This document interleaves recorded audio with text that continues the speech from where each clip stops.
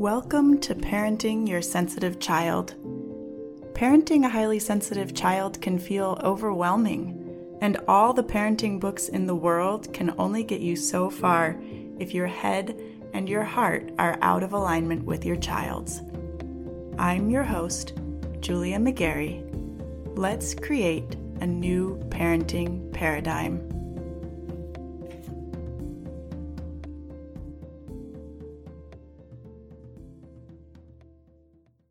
Hey parents, welcome to episode number 11. Over the next few weeks, I'm going to bring you a series of episodes exploring things that seem like they have nothing to do with parenting, but actually do and are extremely impactful. So, welcome to the first episode of this series. Today, we're going to start off with people-pleasing. Now, when I talk about people-pleasing, I'm talking about the action of putting other people's feelings or needs or requests above your own. If you're a people-pleaser, this shows up in your adult life all the time. It can be as simple as deferring to your friends' preferences when it comes time to choose a restaurant, or it can be bigger, like hosting a family dinner when you're already feeling run down, or agreeing to work overtime on your birthday. A lot of it has to do with boundaries, which we're going to talk about in the next episode. But often, when we do this, when we're people-pleasing, we're doing it to keep the peace, to maintain harmony.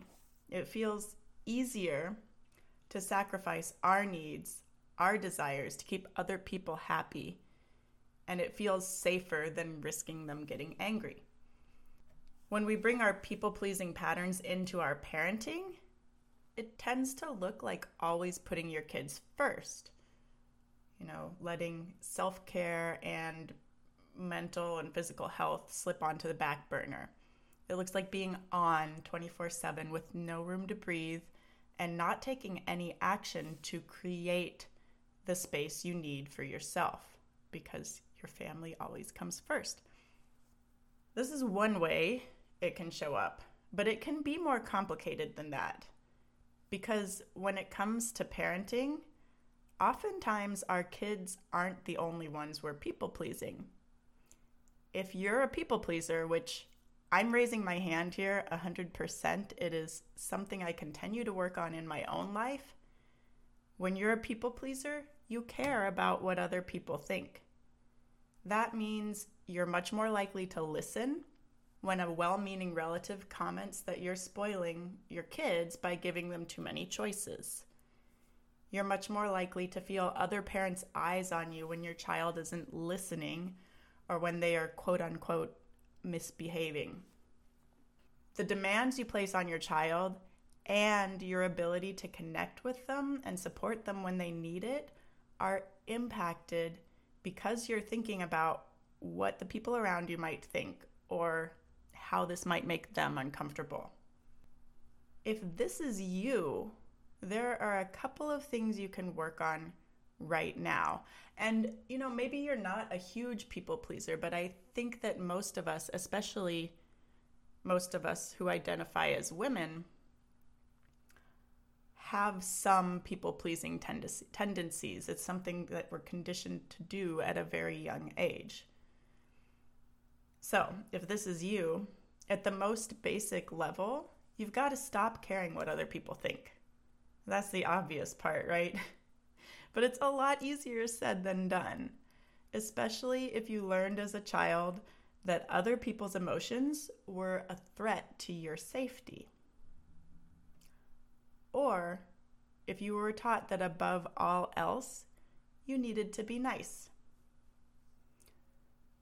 Those early lessons get internalized, and if we don't do the work to break them apart, we end up going through our adult lives guided by strategies that we developed as kids in order to keep ourselves from getting in trouble. So, one of the first things you can do is really start to notice the situations in which you tend to mute yourself in order to keep the peace. And then ask yourself why. Does it feel unsafe? What feels unsafe about it? And what's the worst thing that will happen if you release that mute button? Perhaps, even more importantly, what's the best thing that could happen? Often, the worst thing that's going to happen is that you'll feel uncomfortable. Now, I know this isn't 100% true. There are certain situations where your safety is genuinely on the line, even as an adult, and it makes sense to withdraw, to back out of the situation, right? But most of the time, when this comes up, the worst thing that's going to happen is that you'll feel uncomfortable. You'll feel uncomfortable because you're afraid that other people might be judging you. Or you'll feel uncomfortable because they may be unhappy. They may not like the outcome. They may get angry with you. And you may feel uncomfortable because you're afraid you might lose that person as a friend or as a support in your family. Now, once you start to see this, you want to get really curious about the underlying thought that's creating your discomfort here. You want to figure it out and then start asking yourself, is it true? Is it true that they're going to be angry with you? Is it serving you to believe that if you say something, they're going to be angry? Is it serving your kids? And do you want to hold on to that belief, or are you ready to let it go? And if you're ready to let it go, here are a few thoughts that I find helpful in releasing my own desire to shrink myself, to people please, to keep the peace with the people around me. You ready? Other people are responsible for their own feelings. Other people's reactions are none of my business. I am willing to feel uncomfortable as I learn to stand up for myself and my family.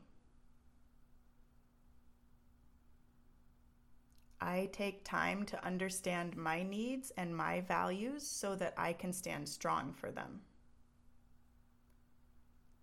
I create my own safety. I value honesty, and silencing myself to keep the peace is not honest.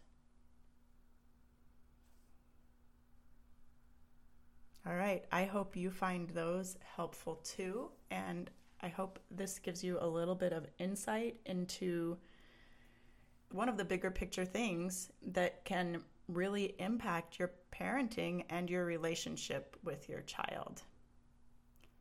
I hope you have a great week, and I'll catch you in the next episode. Listen, if you are enjoying this podcast, I'd appreciate it if you'd take a few minutes to leave a review. It'll help other parents find the podcast, and more importantly, it'll help more grown-ups see their kids' sensitivity as the strength it truly is.